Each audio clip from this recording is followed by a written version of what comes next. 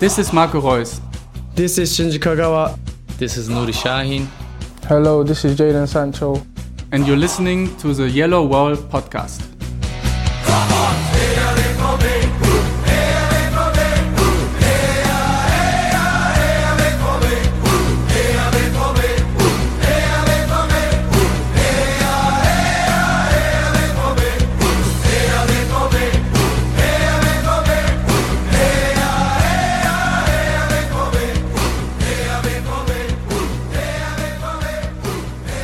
Hello and welcome to episode 342 of the Yellow Wall Pod. I'm your host Stefan Busko, and today we will talk about Dortmund's rebound in the Champions League, and we will preview the upcoming Bundesliga match against promoted side Arminia Bielefeld. For all that and more joins me Lars Pollmann. Hello Lars, how are you doing? Hello Stefan, I'm fine, how are you? I am doing very well myself. If there are some background noises, I apologize. My neighbor apparently is sawing in the garage that's right next to the cellar where I'm sitting right now, or basement as we say in the United States. Anyway,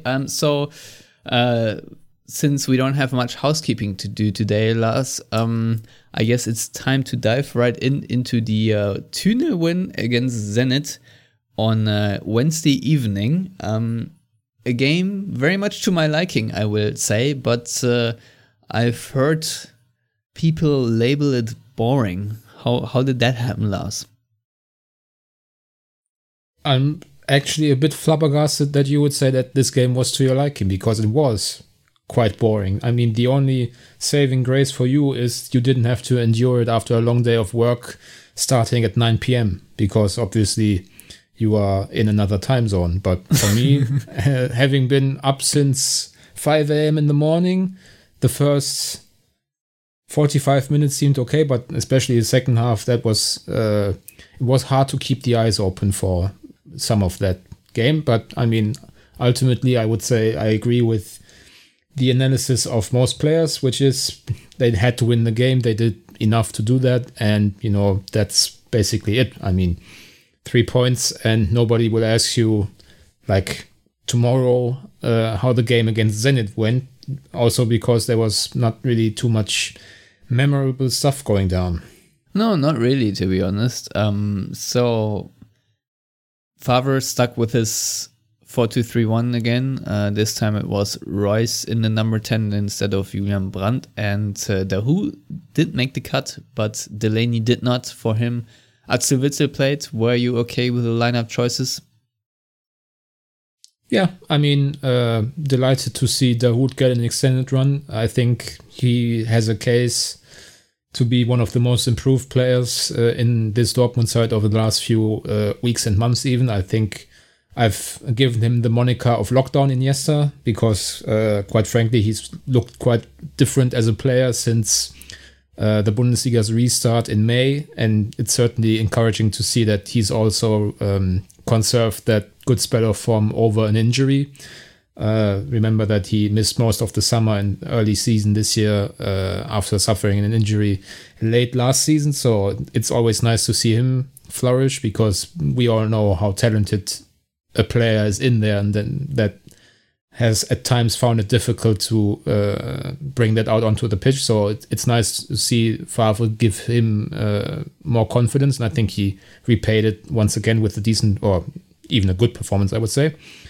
And other than that, I was perhaps a bit surprised about the lack of rotation, but I think this was maybe down to the fact that they were already behind the curve, if you like, in the Champions League, and have a quote-unquote winnable fixture against Arminia Bielefeld coming up. So I think the onus was really on getting those 3 points, and maybe we will see more rotation against Bielefeld on Saturday. Yeah, I would assume the same thing. I think the very first thing that I thought when I saw the lineup was it's probably going to be very clogged up in the middle for Dortmund. And if, you know, according at least to the press conference, because journalists asked Favre, and Favre did answer accordingly, is that he tried to have Gio Reyna and Sancho play more on the wings, but they were drifting to the inside as well, which is kind of predictable, but also meant that Dortmund lacked a little bit of width. So yeah, I don't know if that's the reason though why it took so long to create high caliber chances. I mean, I think in the first half there were a couple. I don't know, Erling Haaland had a good shot, and I think Royce or so was at the end of a shot which went wide. I think there was a free kick, and did Dahoud not have a shot, or was it in the second half? But either way, it's not like Dortmund created as many chances as they might have.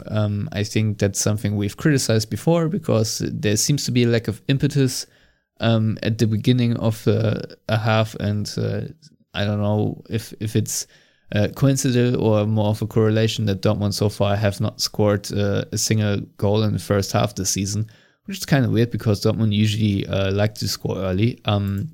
But not so. If we're not counting the cup, I think they were two goals up within 30 or so minutes at Duisburg. Yeah, I mean, it's still a competitive fixture. Yeah, you're right. But other than the cup, then.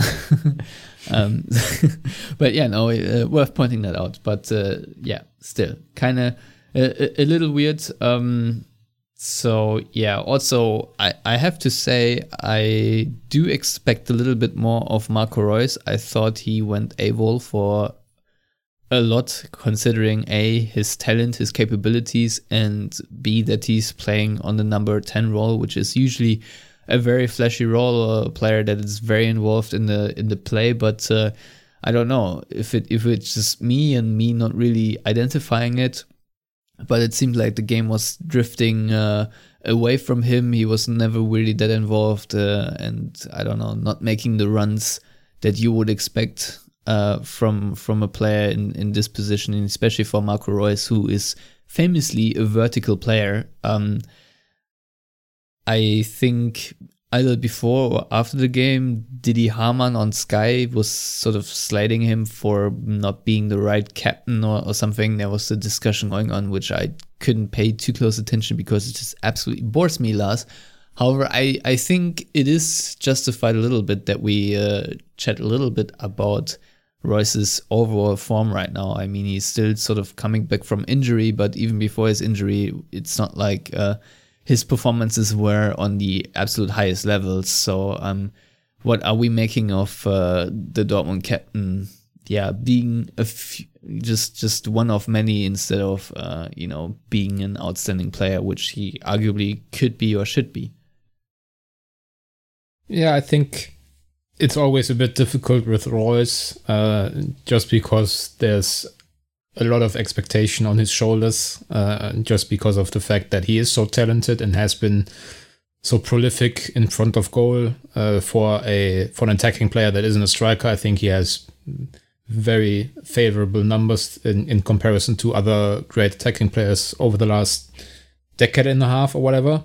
So it's always, you expect more from Reus than you do from other players, which is fair enough, but he's now 31 years old, and me being the same age, I can tell you that some things aren't as easy as they were 5 years ago, and I'm sure it's more apparent for a professional athlete in comparison to myself.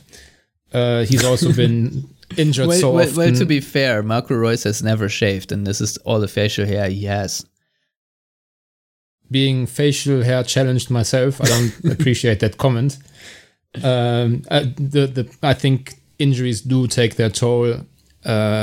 He has lost certainly a step or two. His explosiveness isn't really there. I mean, remember the times when he was a wide forward drifting inwards? I think that those days are long gone. I think he's more of a central player now. He wants to play there, obviously, but also it's basically what his profile dictates. And I just think, as you said, because Reina and Sancho were basically playing like a double 10, in addition to Marco Reus, the actual 10, there was just a clutter of personnel in the center too often, and he failed to make an impact partly because of that. I think he didn't really have as many opportunities because Sancho is obviously very dominant on the ball. Has a lot of touches around the box, especially when he drifts inside. So I think basically what I'm always saying is Reus's best position isn't actually as a 10, it's as a secondary striker, playing behind or around, in this case, Erling Haaland. And ultimately, I think his best role for this team right now, if we are looking at, overall squad planning and whatever, would probably be as like Haaland's backup / spot starter in attack, as opposed to taking away a starting spot from either Sancho, Reina, Hazard, or even Brandt. I mean, obviously, whenever Reus is on form, he's arguably still one of their best attacking players and definitely warrants a starting spot. But especially now that he's still coming back to form, and we all know how frail that always is because the next injury is sadly never too far away with him, I think it would make sense. And kind of Favre kind of sees it the same, because obviously he's not playing Reus every game. He didn't start, for example, in the Revier Derby, which, is despite Schalke's problems, is still a big fixture where usually would say Reus not only being the captain, but also being, one of the potentially best players on the team would usually start. He got a rest there. He's been rested before. Don't necessarily think he'll start against Bielefeld with the next Champions League game coming up. So they kind of see it the way we've described it, with Reus not being at his highest peak at the moment, and thus other options deserving their time in the spotlight as well. Yeah, and another point I would like to make, due to Marco Reus not having played much of the second half of last season, and being out injured for such a long time, he also hasn't had too many minutes together with Haaland. I mean, they did combine for the 1-0 against Hoffenheim, but I think especially against Zenit, you could see that they are actually very similar in terms of how they construct their runs, and it happened a couple of times too often that they were sort of making the same run and occupying the same space, which is a little unfortunate. What also just shows that, I like to talk about the automatism, obviously, but in this case, just, they need to sort of work together a little bit better as a striker do, if you will, if you have him more as a false nine, or if whatever, playing off the shoulder of Haaland. I think that obviously also plays a role.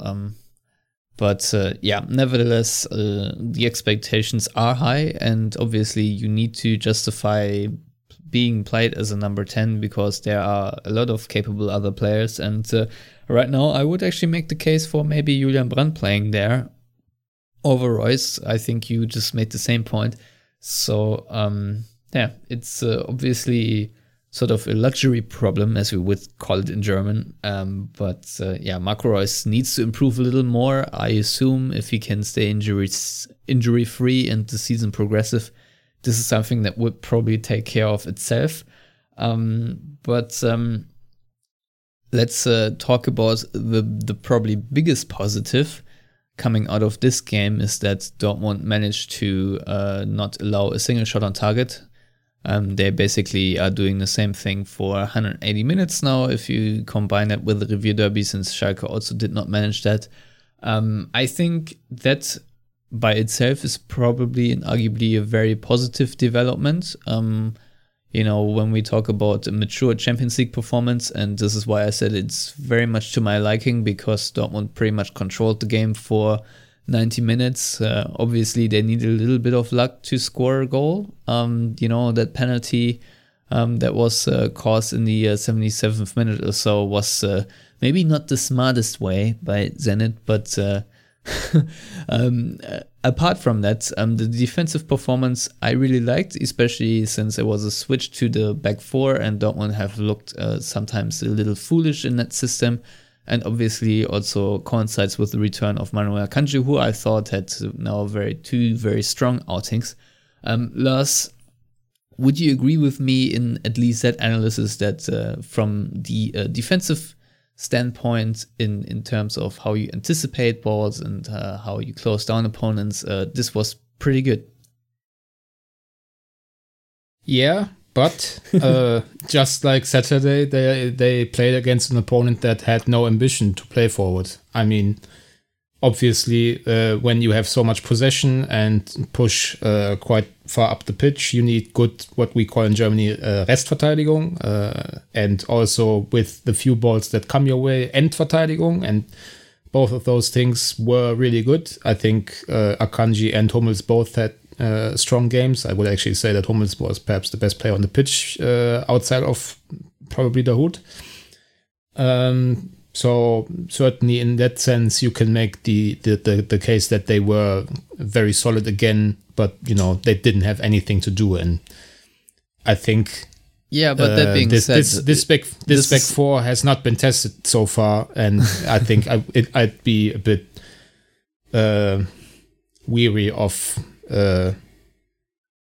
putting them in can yet, as Bill Parcells would say. I mean, they haven't really played anyone of note in these last 180 minutes. I mean, Zenit came with Artem Djuba, who scored 3 goals in the World Cup 2 years ago. But he was flopping around like an NBA center, despite his size advantage, even against Hummels. I mean, he looked twice as big as Marco Reus for the coin toss. So, but he didn't do anything, and he was complaining all the time. He was on the floor. Are you calling him an oversized Pulisic? I was just going to say that he was on the floor more than Gio Reyna is usually, but I mean, Pulisic also works. We have to play to our American audience, obviously. Obviously. I mean, if this back four Bielefeld, I like their playing style. Actually, I think they were arguably the not inarguably, I would say, the best side in the second division last season, but they don't have necessarily great individual talent. I haven't seen Club Brugge in these Champions League games because it's so late that after the final whistle I basically fall asleep on the couch. So I would assume that Bayern ahead of the international break is the first real test, or maybe the second, depending on Bruges. So encouraging signs, but always with the caveat of opposition that didn't really put any pressure on them. Yeah, that's probably fair enough, but I do remember too many games where that was sort of the case and Dortmund still invited them. So at least... I mean, they even did against Zenit. It was just testing Roman Bürki's quality or lack thereof with the feet and even his head on the goal line, which would have been one of the absolutely most remarkable own goals in Champions League history, I'm sure. Yeah, was it a back pass from Akanji? I want to say it was Guerrero. Yes, it was a super awkward bounce. I thought it was going to go in. Yeah, and I was basically expecting goal line technology to give us a shot of how close it actually was, because I don't think it was too far away from the goal line actually. No, and obviously Bürki then hoofed the ball higher than long, if that makes sense. So the ball was still around the 6-yard box. So all in all, it kind of Roman Weidenfeller against Legia Warsaw like instant. Yeah, well, it was kind of hilarious, and the thing is, the way Dortmund played, you also knew that if they concede a silly goal, which is never too far out of the realm of possibility, if that is the case, then I don't think Dortmund win this one. I think they would actually lose 1-0. I don't think that Dortmund then have the infamous proverbial switch where then they all of a sudden find a way to attack more, especially when Zenit then probably will defend even more if that's possible. But yeah, I think in the end it was very positive for them that they more or less shut down Zenit minus that one faux pas and grabbed the 2 goals. Also nice for Bellingham to get his first assist. So overall a positive night. It's a game that I really like because I don't need all this drama when you have a million midweeks fixture. I think a professional performance and a professional result is exactly what the doctor orders. You don't have any injuries as far as I can tell. So in that regard, it's all very positive. Whether it's entertaining for the average fan or for neutrals, I think is rather secondary at this point of the season, to be honest.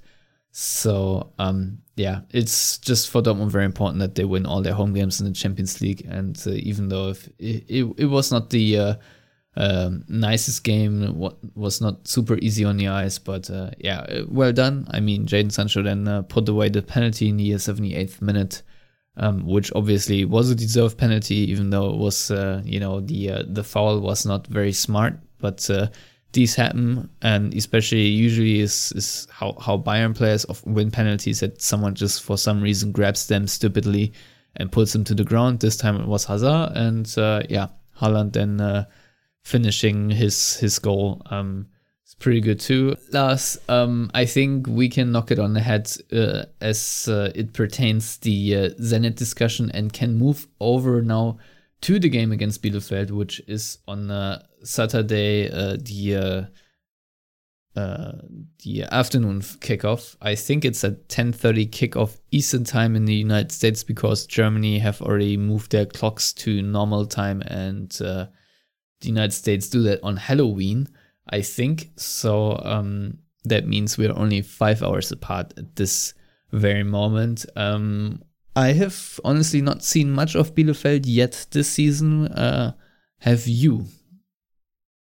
No, but I did watch them quite a few times in the second division. As I said earlier, in my opinion, clearly the best and most solid, most convincing team to play in the second division last season, which is obviously saying a bit, because Stuttgart have this great collection of talent and have had a decent start to the season. I think they're 5th or 6th in the championship after 5 games, which isn't saying too much, but still a good start for Stuttgart. And Bielefeld definitely outclassed them last season, and I think they went ahead in the table, to the top of the table in somewhere in autumn, and they never looked back. Basically, their promotion was almost guaranteed even before Bundesliga shut down in March. So there's a lot to like about them as a team. I just don't know how much their lack of individual quality will come back to haunt them in the Bundesliga, because obviously games they dominated last season, they will now be the underdog and need from time to time a player to provide the goods. And their talismanic striker Fabian Klos, for example, I don't think he has scored this season. So I think this is one of those cases where they were clearly too good for the second division last season, but are probably not going to be good enough for the first division. But still, it's nice for guys our age, I think, to have Bielefeld back in the Bundesliga, because that's bringing back some memories from our childhood when things were easier and Bielefeld were a mainstay in the first division, just like, for example, Bochum were back in the day. Yeah, but probably mostly nightmares for Dortmund fans, because I don't think Dortmund's record at Bielefeld is so great. I know we looked at it pre-pod a little. I don't know if you want to expand on that or not, but Dortmund's visits to the Alm, as the stadium is called, the Bielefelder Alm, isn't all that prolific. No, I think they had like 3 Bundesliga wins or something like that, one of which precedes, I think, even Matthias, early 70s. I mean, obviously, these records never say much, and definitely don't when the last meeting was something like 11 years ago. But still, I mean, there's something to be said about, an old school, smaller stadium on the smaller side where people are quite close. But obviously, there are no people in the stadium on Saturday. I think Samir Arabi, the sporting director of Bielefeld, has already come out and said that basically the lack of support is they're one of the teams that he predicts will suffer the most, which I guess most people will say it because it's also kind of appeasing the fans a bit if you say that you desperately need them. But I think it's definitely true for a side like Bielefeld that doesn't have the individual talent and such needs, all the things to go their way as much as they can. And obviously with no fans for the foreseeable future, at least November. But yeah, I mean, we can all read the stats. I think it doesn't look great for the return of fans anytime soon in Germany. That's certainly, I guess, a break for Dortmund in this case, but I don't think anybody wants to consider the lack of fans a break for anyone.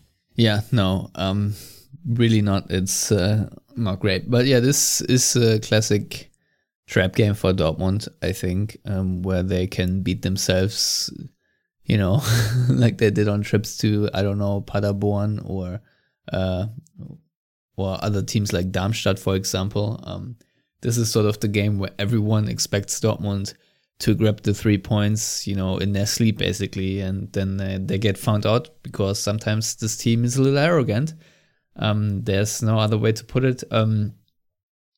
Also, Bielefeld, I would say, at least from what I've seen so far in the Bundesliga and what I've seen before in the second division, they are a team that can beat the pressing, which is obviously unfortunate because Dortmund don't press that much.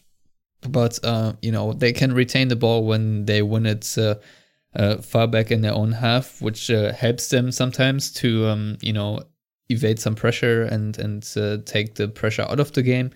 And, you know, they're not the classic team that just punts the ball forward and prays, you know, sends a little prayer with the ball, basically. But they do have some nice, you know, I would say on the ground combination game going for them. I would say the last pass isn't all that great. Usually it's where their downfall is, but they can score on a free ball, obviously, especially if your backline is unorganized. And yeah, otherwise, I mean, they're in 14th place. They have scored 4 goals so far. You know, it all needs to be read in this context. Obviously, they are a promoted team with not the resources that you usually would have for the first division, especially to establish yourself. You know, obviously, they could still make it for some reason. You know, for example, Schalke is just staying as poor as they are, and then Mainz, you know, staying terrible, and who knows what Cologne are doing, but yeah, otherwise this is probably going to be a relegation battle, and fans from Bielefeld probably know that and just try to enjoy the season as much as they can, which is obviously a bit harder now, considering that due to the rises in COVID cases, fans are once again completely banned from football stadiums in Germany until further notice. So yeah, I don't know what to expect of this. Lars, you, in the context of the Zenit game, said you would have usually expected a little bit more rotations. So now that Dortmund do play Bielefeld, how do you expect Favre to pick his team according to who might need a rest? The good thing nowadays is that they have a lot of data on this stuff, so they basically can usually tell when a player is very low on energy.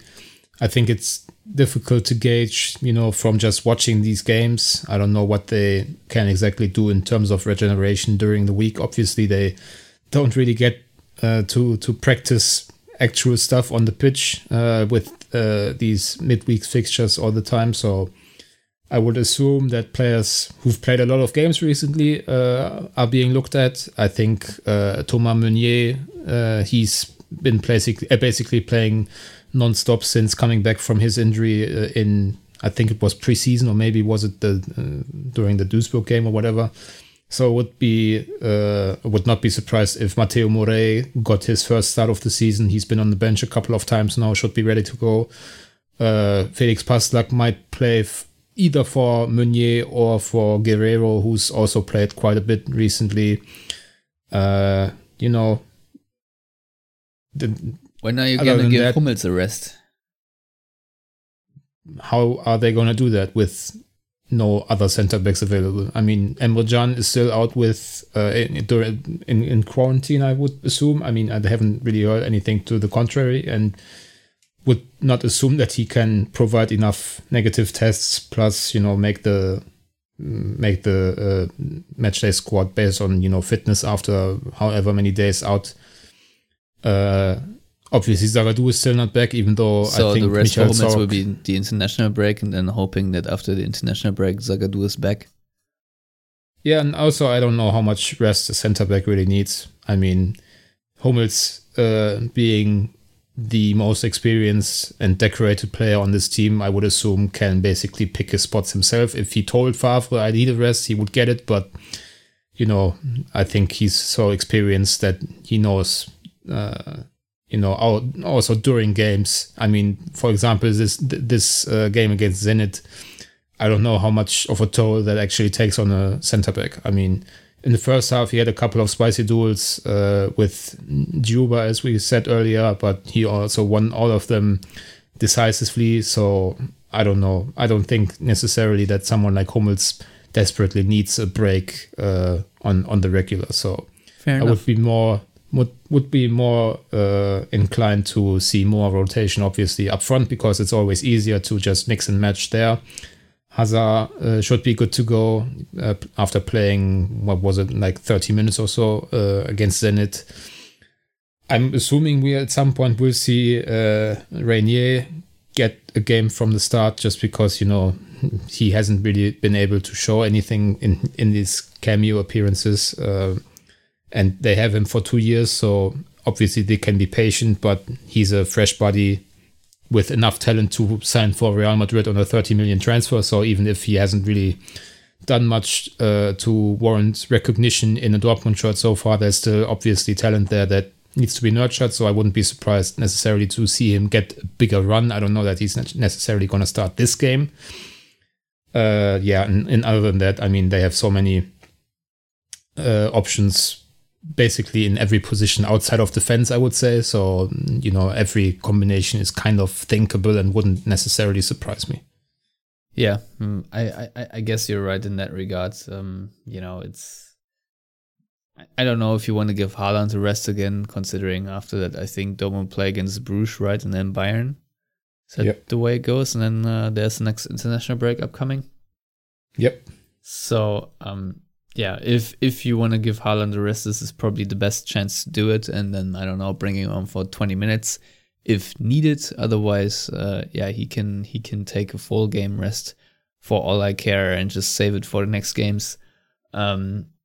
Otherwise, I don't have too many other things to say other than that I really hope that Dortmund are a little bit smarter this time than they were against Augsburg, and maybe do try to decide this game early on and not, try to, pass the ball around themselves for 45 minutes and then after the break, I don't know, get sucker punched or whatever. That's pretty much my 2 cents on this game. Who we obviously see in the Arminia backline is Amos Pieper, who used to play for Dortmund's second team, I think, right? And was he playing for the under-19 as well? Yep. I think he actually scored the winning penalty in the under-19 championship final against Bayern, which you saw sitting like 2 meters from Hans-Joachim Watzke, if I'm not mistaken. Yeah, maybe. Was it against FC Bayern or was it against 1860? I can't even remember that. Everything is a blur. What was the record champions, FC Bayern. Yeah, all right. Fair enough. Yeah, he is now, I think, 22 years old. It's going to turn 23 next year, I think. So, and he's really good, by the way. I mean, he's one of those players that, even if Bielefeld get relegated, will definitely attract Bundesliga attention. He's also playing well whenever called upon in the under-21 team, which is obviously still going, unlike most youth national teams, which, because of the COVID situation, have basically been called off for, I think, the rest of the year. But, Pieper definitely... I think there's also already talk among fans who know, Bielefeld better, that he might be a guy that could come back to Dortmund, actually, which is always an interesting idea to get more locals into the club, because that's always something that a lot of fans can identify with. And, being a young center back from Germany, that could be an avenue for both sides that might be worth entertaining.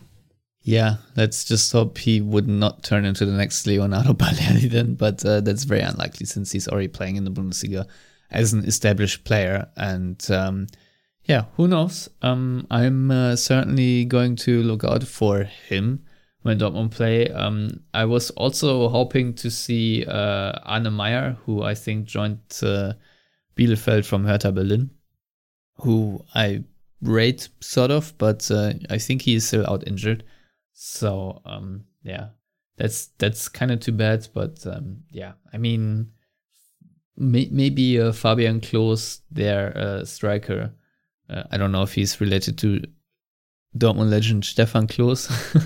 But yeah, who knows if Dortmund are the slump buster. But so far, Fabian Klos is leading his team in yellow cards together with Nathan de Medina. So yeah, it's going to be, especially if it's going to be a rainy day in Bielefeld with a muddy pitch, it's just going to be one of those games where I will be happy if it's another 2-0 and, in the end dubbed a boring match, because if this game turns out to be an exciting game, it's usually doesn't bode well for Dortmund. So yeah, I think the focus needs to be on the game against Bruges a little bit.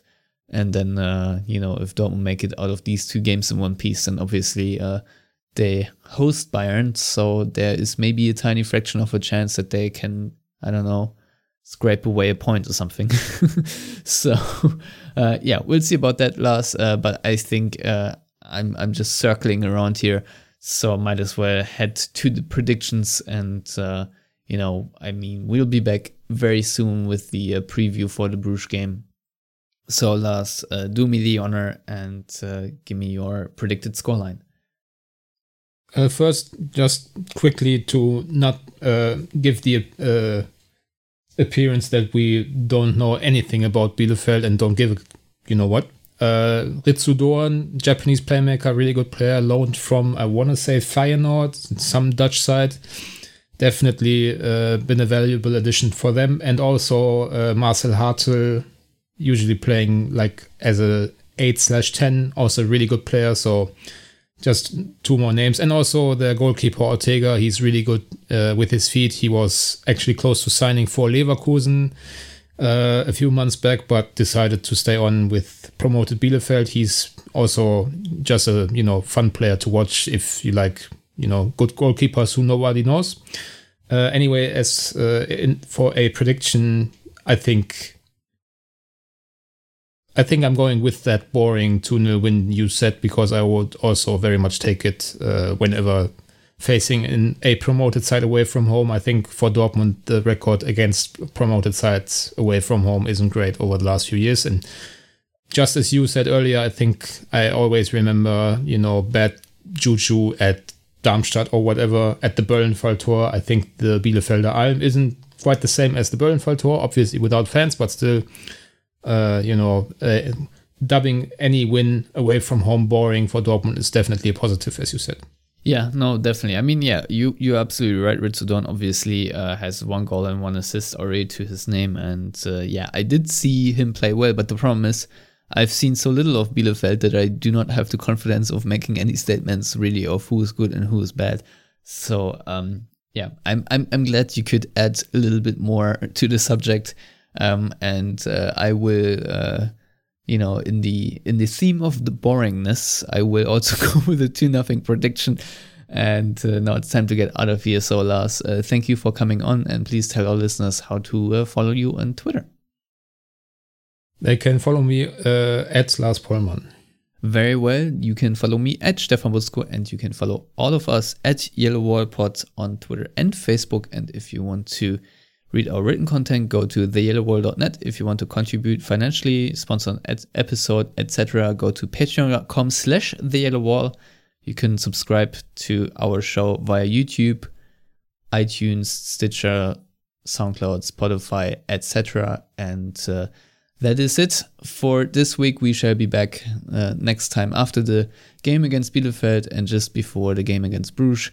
So, yeah, basically double duty for us as well, but that's how we like it. And with that, as always, thank you for listening. Stay safe and goodbye.